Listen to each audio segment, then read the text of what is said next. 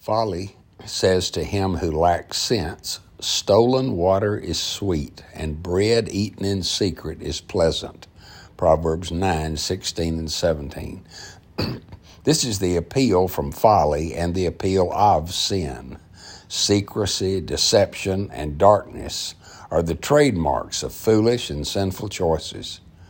Don't walk on the grass makes many people want to walk on it. Prohibition stirs desire. Part of the appeal of sin is the element of forbidden fruit.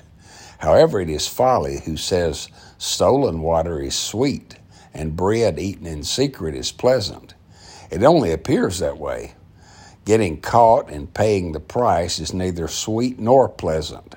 As believers, we are to walk in the light. No hiding, no masks, no pretense.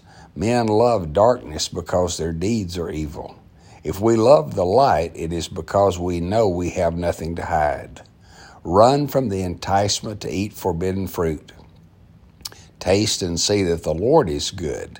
He satisfies, and there is no danger of being caught and no price to pay.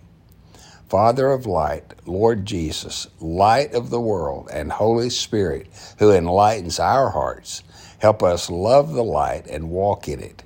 Help us reject the call to deception and forbidden fruit. Amen.